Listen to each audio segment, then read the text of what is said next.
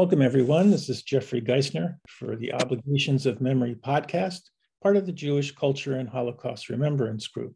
This is part two of our interview with Howard Kaplan.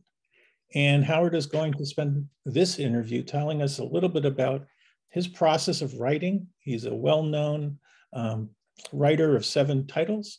He's currently working on a new book, which will launch in the future. And we're going to spend our time talking about one of his most famous books, which was made into a movie. Actually, it was written in 1977, and 40 years later, it was made into a feature film. I absolutely love the Damascus cover. That's the book title and the name of the movie. And you can find that streaming on Hulu and Stars. So welcome, Howard, to part 2. Thank you. And still here? Yep, still here. And I want to kind of start with you and say, okay, you're a consummate researcher, and I want to talk to you about your process, because I know a lot of our audience members are wannabe authors, are published, some are self-published. So we're going to kind of cover a lot of their different areas about your writing craft, and so we'll use Damascus cover as the book of choice. So why don't you give us a little bit of background so our audience knows more about you through that book? It's my first published novel. It was published when I was 27. As a child of Holocaust survivors, I think I felt strongly that I wanted to write novels initially about Jewish communities in peril. I wrote one about Syria. There were 75,000 Jews in Syria at one time. Then I later wrote one about Russian Jews. Then I turned to the Israeli-Palestinian conflict for 3 novels. It was a bigger problem. It didn't get solved so easily.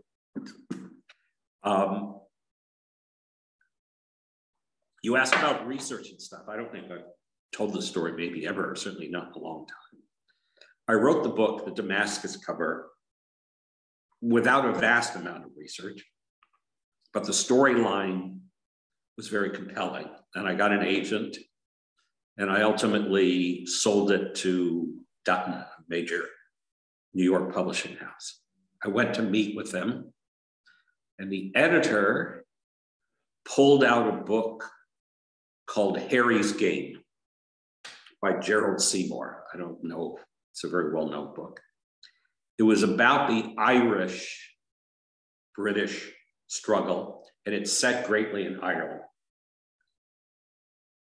He says, I want you to rewrite your novel, and I want you to do for Syria what this author did for Ireland. I want to smell it. I want to feel it. I want to feel like I'm walking through Damascus the way he is walking through Belfast. So I read the book. I saw what he meant. Then I went looking around. I'd been in Damascus very briefly for less than a day. And what year is this? I was in Damascus during my junior year abroad in Jerusalem. I had a friend. We went to the Arab countries together via Cyprus.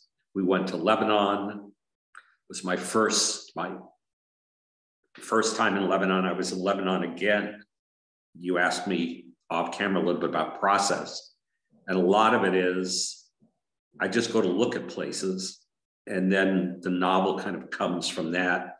And I was fortunate in 1981 that I had some connections in Israel, and they allowed me to go on a press tour during the Israeli war in Lebanon in 1981. It was a day tour, meaning we went in through the northern border, up to Sidon, back down the coast, and then to what was then the Ansar prison camp. The Israelis had built a tent prison camp in Lebanon, just north of the border for prisoners. And again, I wanted to write books of reconciliation. So I have characters who meet an Israeli who goes in to meet a major Palestinian fighter in the Ansar prison camp. And from that, came the novel Bullets of Palestine, which is my third book. But to answer your question, I went to Beirut with my friend from the Hebrew University.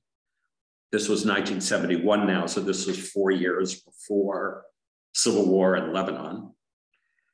So the country was gorgeous. It was the Paris of the Middle East.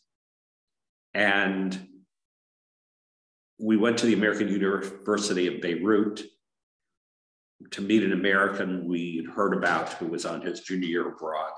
And he had a Syrian roommate. And the roommate said, you can take a shared taxi, what in Israel would be called the Sheirut, from Beirut to Damascus. And it's like 50 miles, and they'll give you a visa at the border. So we did that. And then we went to the Jewish ghetto in Damascus. And my friend noticed we had been in the Great Umayyad Mosque, and somebody who he'd seen in the mosque was following us by the Jewish ghetto. So we went back and left the country because we were afraid. But I wrote a little piece. I have a blog at the Times of Israel, because in the film adaptation, Jonathan Rhys-Meyers, the British actor, and Jürgen Prochnow, the German actor, are standing outside the Jewish ghetto in Damascus. We filmed in Casablanca in Morocco, but it's a stand-in for Damascus. And I thought, here's my life 50 years later. I was standing outside the Jewish ghetto in Damascus, and now Rhys-Meyers and Jürgen Prochnow, who people probably know, your older audience will know, was famous for being the U-boat commander in Das Boot, many years ago. I had Nazis in the novel. So Prochnow played one of the Nazis in the film adaptation. So fortunately, going back to the book was already under contract. They didn't pay me very much because they thought it needed a rewrite, but I was happy to have any kind of contract from a major publisher. And I found a book called Mirror to Damascus by a British traveler who had walked through every street in Damascus and described it. So I could steal from him a little bit. And now I find with the internet, you can Google images and they'll put you down anywhere, to the insides of a mosque in the countryside of Lebanon, if you want to describe it. So the modern technology has made it easier for fiction writers in a lot of ways. And I use that all the time. I'm constantly on the internet looking at images of things I want to describe. What do you type in so our audience would know what you know? It's, sort of the advantages, because I wrote this first book about Syria and I'm writing another one. You just kind of keep reading. So for example, there is a checkpoint between Jordan and Syria called the Nasib Crossing. You just type in Nasib Crossing images and you start getting pictures of this. In the middle of the desert between Jordan, that's just an example of how even the most obscure things you can find easily. Thank you. So they helped me, the Dutton people helped me change my understanding of how to write suspense novels, in that these great descriptions were vital. So when I started writing Bullets of Palestine and The Spy's Gamble and To Destroy Jerusalem, all of which take place in some part in the Palestinian areas, it was before I relied on the internet, so I would just go. I would get people to take me. By then I was already sort of developing a reputation as being even-handed and fair to all sides. So I would get very good reviews in the Jerusalem Post and in Al-Fajr, the Palestinian paper, or Sada al-Watan, the North American Arab paper. So by then I built up enough of a reputation that people would take me places. So I went to Gaza in the 90s, I believe. A lot of these places you just kind of go for the day. The Middle East is small. Like when I was in Lebanon with the Israeli army, they didn't want, during the war, they didn't want us staying overnight, press people. Mm-hmm. So we got up, they took us to a guest house near the Lebanon border in the north of Israel in kibbutz, get it up at 5 in the morning, have breakfast, and as soon as it's light, you're in, and you're back at Rosh HaNikra on the Israeli side before sunset, you know, so, but you could see a lot, and I take pictures, I use camera, and this was even the days, a lot of it, Bullets of Palestine was before digital cameras, so you just used up film. And one of the things I found out, it's kind of funny, my son wanted to see them, but I had all these, I always took Kodachrome slides. And I had them stored in these Kodak carousel boxes in a closet that I never went into. They're perfectly preserved for decades because no light got in, and somehow, unlike photographs, which fade, even if they're in a book, slides don't fade. So I just got lucky. So I'll give you a tip. Go to Costco. They digitized those carousels. Yes, yeah, I digitized a whole lot of them. My son and I went through them.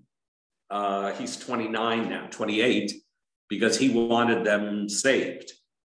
So I was a little parsimonious in what I wanted. There was just so many of them over so many decades, but we have quite a lot of them online, particularly going back to Poland with my father, who was a Holocaust survivor. So I have all those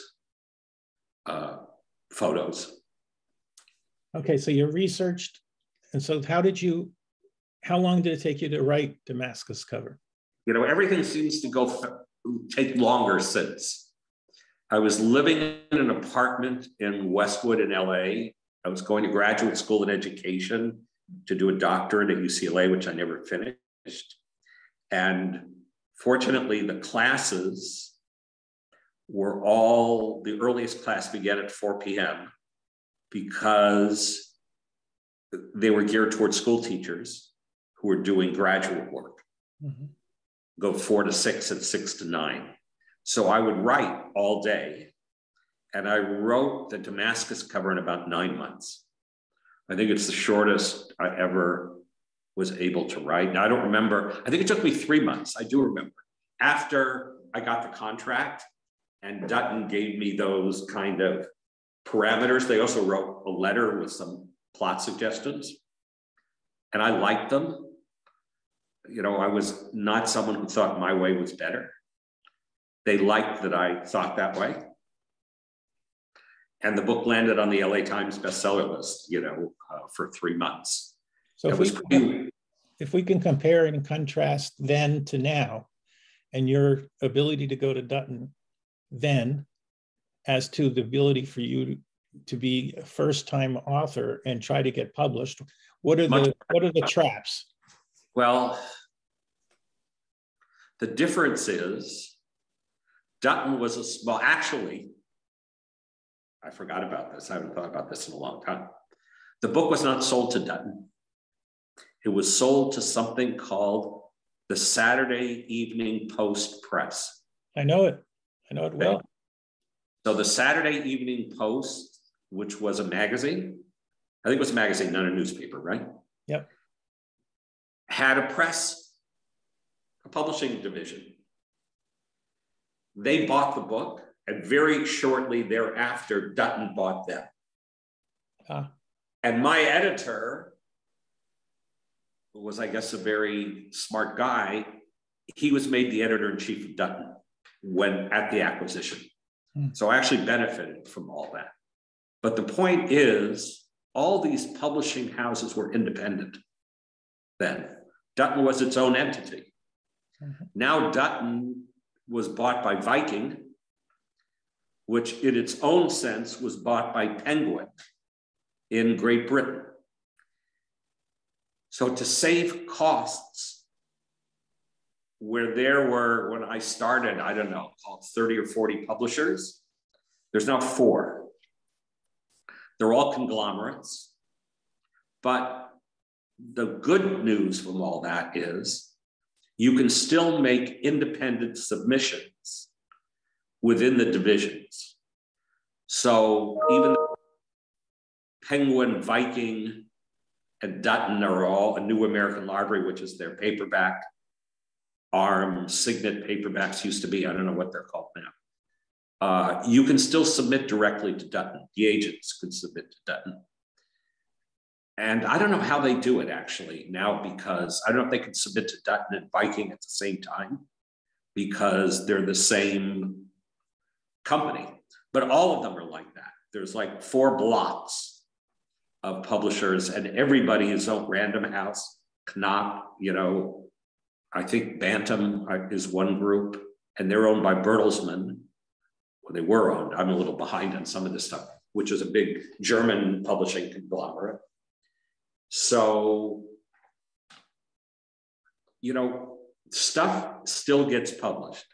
It's interesting because I was just speaking to you may know this gentleman, name is Peter Kupfer from LA. He just wrote a book, and he was just picked up and published by a company in the Netherlands.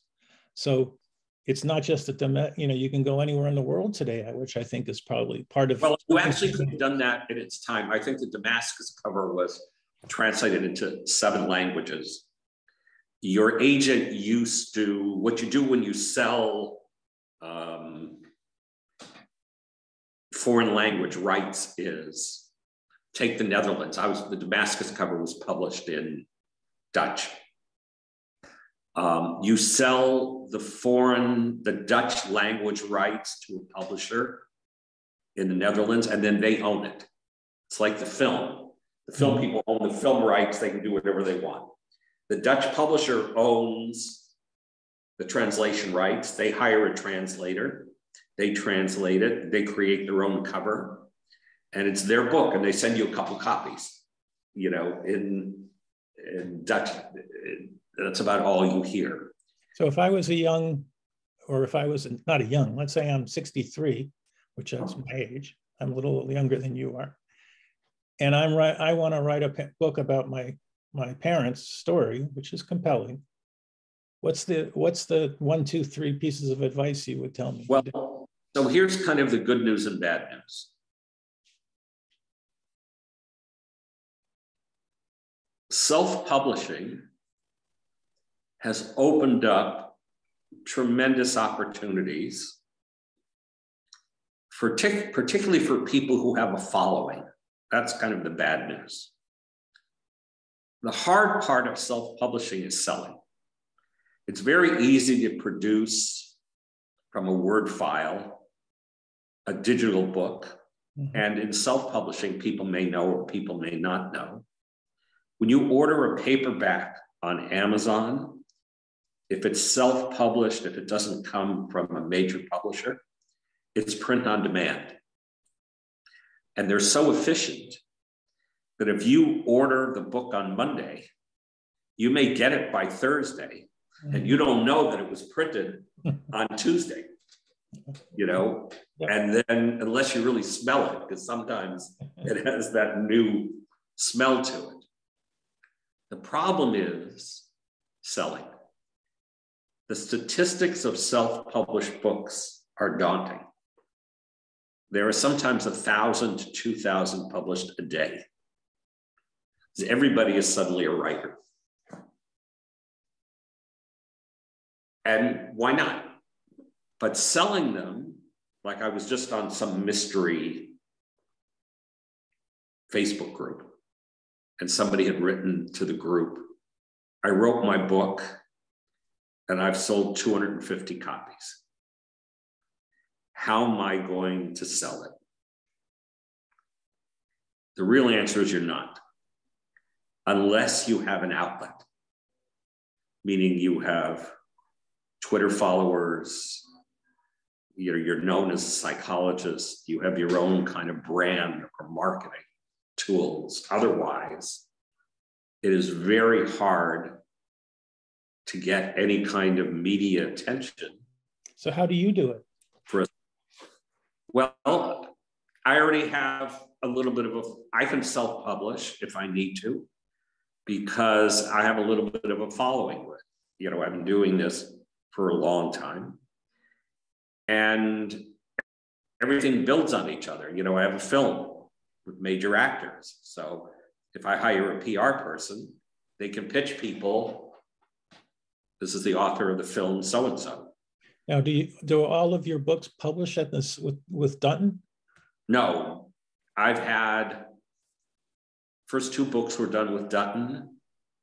The third was a different publisher. And the last two I self-published myself. Oh. I didn't get offers from publishers that were compelling.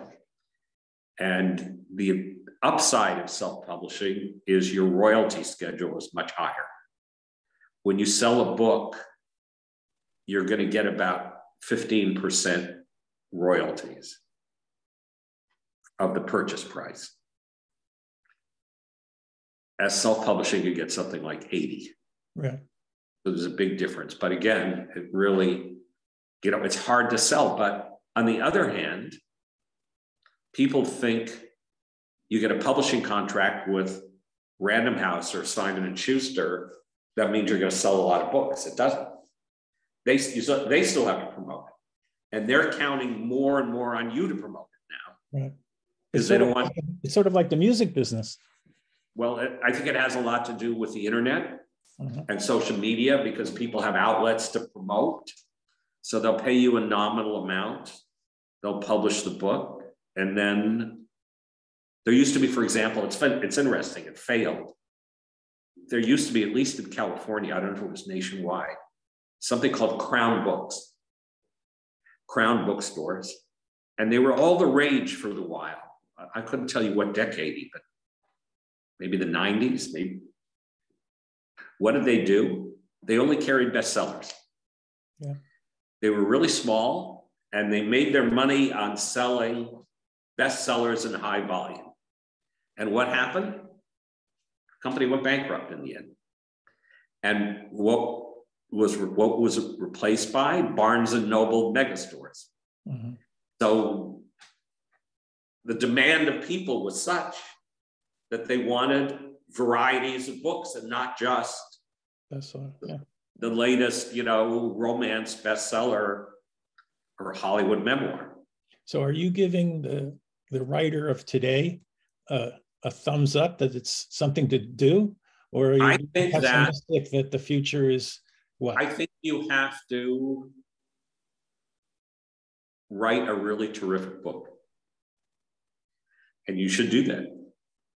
And you should aspire to do that. And I think there is always a good chance for somebody who writes something extraordinary. And it's just hard to know what's going to break through. Apparently, I haven't read it, but there's this book, The Tattooist of Auschwitz. People love it. It's a very big bestseller. I'm counting on the fact that it was done really well. So I think that's what you have to do. I think you have to ignore all the noise of what's the market like, what's publishing, what I'm going to do, and try to write something extraordinary. Okay, and so that's tell us a little bit about your process. So you decide on the topic. Well, no, sometimes it's the opposite. I wander around and then I come up with the topic. Like I went into Lebanon, as I said. When I wanted to write The Spy's Gamble, which also is a fairly recent book, I went to Israel. I started talking to people, talking to friends, what's going on here. Then I went again into the Palestinian territories with Palestinians. And I came up, for example, then you come up with things that they tell you. For example, I was in something called the Al-Amari refugee camp in Ramallah. It's right in the city. And I was able to get Palestinians to take me through the camp. So one guy tells me, the soldiers come and patrol. It's a cat and mouse game in these refugee camps because the soldiers don't want the Palestinians to have weapons. The Palestinians want to have weapons. So the Israelis come in the middle of the night, if they have a tip, and try to confiscate weapons or manufacturing. They're able to make their own little submachine guns. So they tell me, this Palestinian, that they get on the rooftops and they drop small refrigerators at the patrolling Israeli soldiers, who are most likely 18 and 19 years old. And this is about the last place they want to be at 3 a.m. in the morning. And I want to hear that again. They've dropped small refrigerators. Refrigerators from the rooftops on the line of Israeli patrolling soldiers who are patrolling and bursting into the camp at 3 in the morning. I just, for example, on Facebook got a new Facebook friend who is the director of a Quaker school in Ramallah. So he tells me from his apartment window, he can see the Israeli soldiers going into the Al Amari camp at 3 in the morning, the firefights. So the Palestinians tell me they drop refrigerators, as I said, on these soldiers, either to hurt them or to maim them or to get them to flee. So I tried to imagine in this book, The Spy's Gamble, what it's like for both sides. What it's like for an 18-year-old Israeli who's just out of high school, patrolling a camp with a helmet, and if a refrigerator comes hurling at him from the roof. And I tried to imagine what it's like for a Palestinian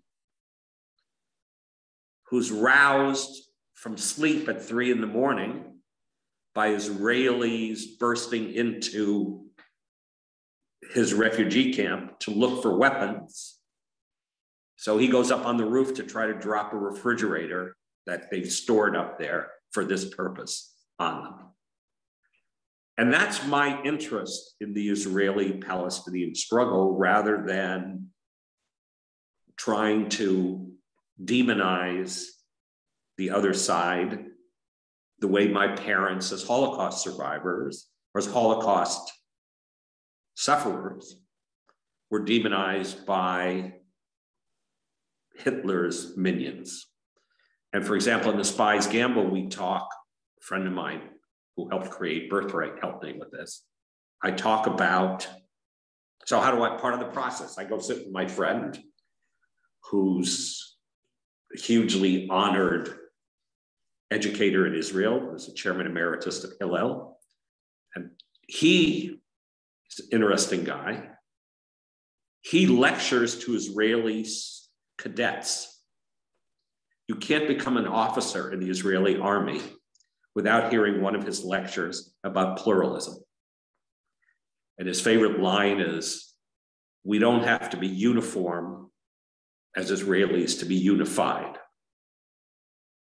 So he'll go into the Israeli army base in Hebron, which is protecting the settlers, to talk to them about what they're doing morally in that base. So he and I talked, and I wrote a scene in The Spy's Gamble about what does it mean to be a powerless people, as the Jews were powerless in Europe, and what are the moral responsibilities when you now have the power? And he made a point to me that I didn't see. He said, you have to have power, because look what happened to the Germans when they were stripped of power after World War I. Once they got power, they went insane. So we have to guard too, as Israelis, as a powerless Jewish peoplehood of so many decades, centuries. How do we then use the power when we are the dominant force in the region and we control refugee camps? And it's a terrible dilemma, because nobody wants to be in that conundrum, either side. The Israelis don't want to be in the camp at 3 a.m. and the Palestinians don't want them to be in the camp at 3 a.m. But the failure of political solutions dictate that this thing continues. So I will go into these areas, listen to these stories, and then start to form a novel around what I've seen. So for me, everybody has different, I'm in awe of TV writers who are showrunners who can come up with 13 storylines for a season. For me, the hard part is coming up with an idea, and the easy part is sitting a year or two and working on it. Once I have the idea, nothing bothers me. I just get up with them. How do you determine the chapters? I don't know. Sometimes I had an editor who said, your chapters are too long. You need to cut them out because people's attention are, made by chapters that, one of the greatest things. Do you do a title? Do you do a title before you? I'm always bad at titles. They always come late. They come last. Some of the chapters have titles. I think at the Damascus cover, they have dates. So you can follow the progression of the story. Nothing better than reading. I learned a lot from Hemingway. I don't really care if you like his relationship with women or not, or his macho-ness. He knew how to write a chapter. And he knew how to, for example, there's a little trick as a writer. I think this is in The Movable Feast, which is this book about Paris. This is a very useful. He said, it's helpful not to finish a scene in your day's writing. Stop writing in the middle of your scene. Then when you come the next day to pick up and continuing, you've got a place to start. You're not struggling with a new white piece of paper. Yeah. Right. You're right in the middle, you're there. And often, if you sleep decently, you're refreshed. So that was a good trick. And I would read the best people in the field that you're writing in. For me, suspense novels, there's nobody like John le Carré. There is an American writer, it's kind of serendipity. Some people make it and some people less, who's a terrific suspense American writer called Charles McCary. Not nearly as well known within certain circles, but also probably the best American spy writer. I mean, there are people who write suspense books like John Grisham or Dan Brown. These guys who are very good at what they're doing. You can learn from them too. Dan Brown always basically has a hook at the end of every chapter. He leaves everything on a cliffhanger. So when we're getting again close to our end here, but what will you consider your writing historical fiction or just fiction? What do you hear when you ask the term historical fiction? It's a really interesting question, and I ask myself that often. My books are heavy in history and heavy in description. And people remark, the reviewers, both customers and newspapers remark about that. So I'm not sure. I'll give you a funny example. My son interviewed for a private school, and they asked him, what's a historical fiction book he read? So he kind of stumbled. And I remember when he was 11 years old, we ran out of books in Italy, and I bought The Agony and the Ecstasy. So even though I didn't want to chime in, I chimed in. So he later told me he was thinking about The Chosen, which is kids during World War II, and he wasn't sure if that was a historical novel or not. And I told him, I'm not sure either. But we know The Agony and the Ecstasy, the Michelangelo one, qualified. So that worked out. So I don't really know, if I fit in a category or that category. I try to write serious books with moral conundrums and dilemmas. And as you mentioned, I'm heavy on history and description. And what's left on your bucket list? I don't know. I seem to be able to only go one place at a time. Like I'm working on this book now about the Syrian civil war. which I mentioned in the other half of the broadcast, because I started it before the Ukrainian war. And there's vast parallels between the two, both in terms of the destruction of civilian life and civilians, and the fact that the West let Putin run rampant in Syria. It was a mistake Obama made. It's not a question of Republican or Democrat, but Obama drew a red line in the sand and said, if we use chemical weapons, that's going to be something crossing that line. A year later, Assad used chemical weapons and killed 1,000 people, civilians in eastern Damascus, and we didn't do anything. As such, we enabled Putin to go into Syria, build military bases, and wipe out the resistance. And Assad is still there.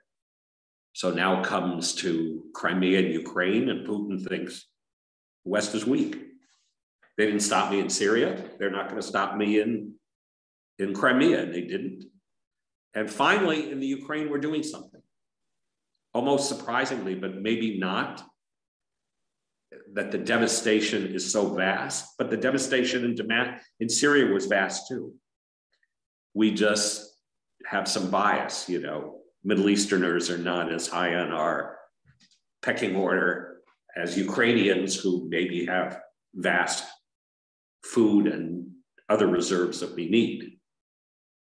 So I'm happy to see they're trying to stop Putin in the Ukraine. So hopefully the novel will, this one's called The Syrian Sunset, when I finish it, will be an enlightening part of what we missed, of where we could have.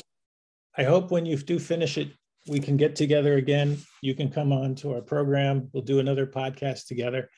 Thanks, Howard, for all of the insight. And I'm sure our membership is so appreciative of your collective wisdom over the last, how many years, 40 years of doing what you're doing?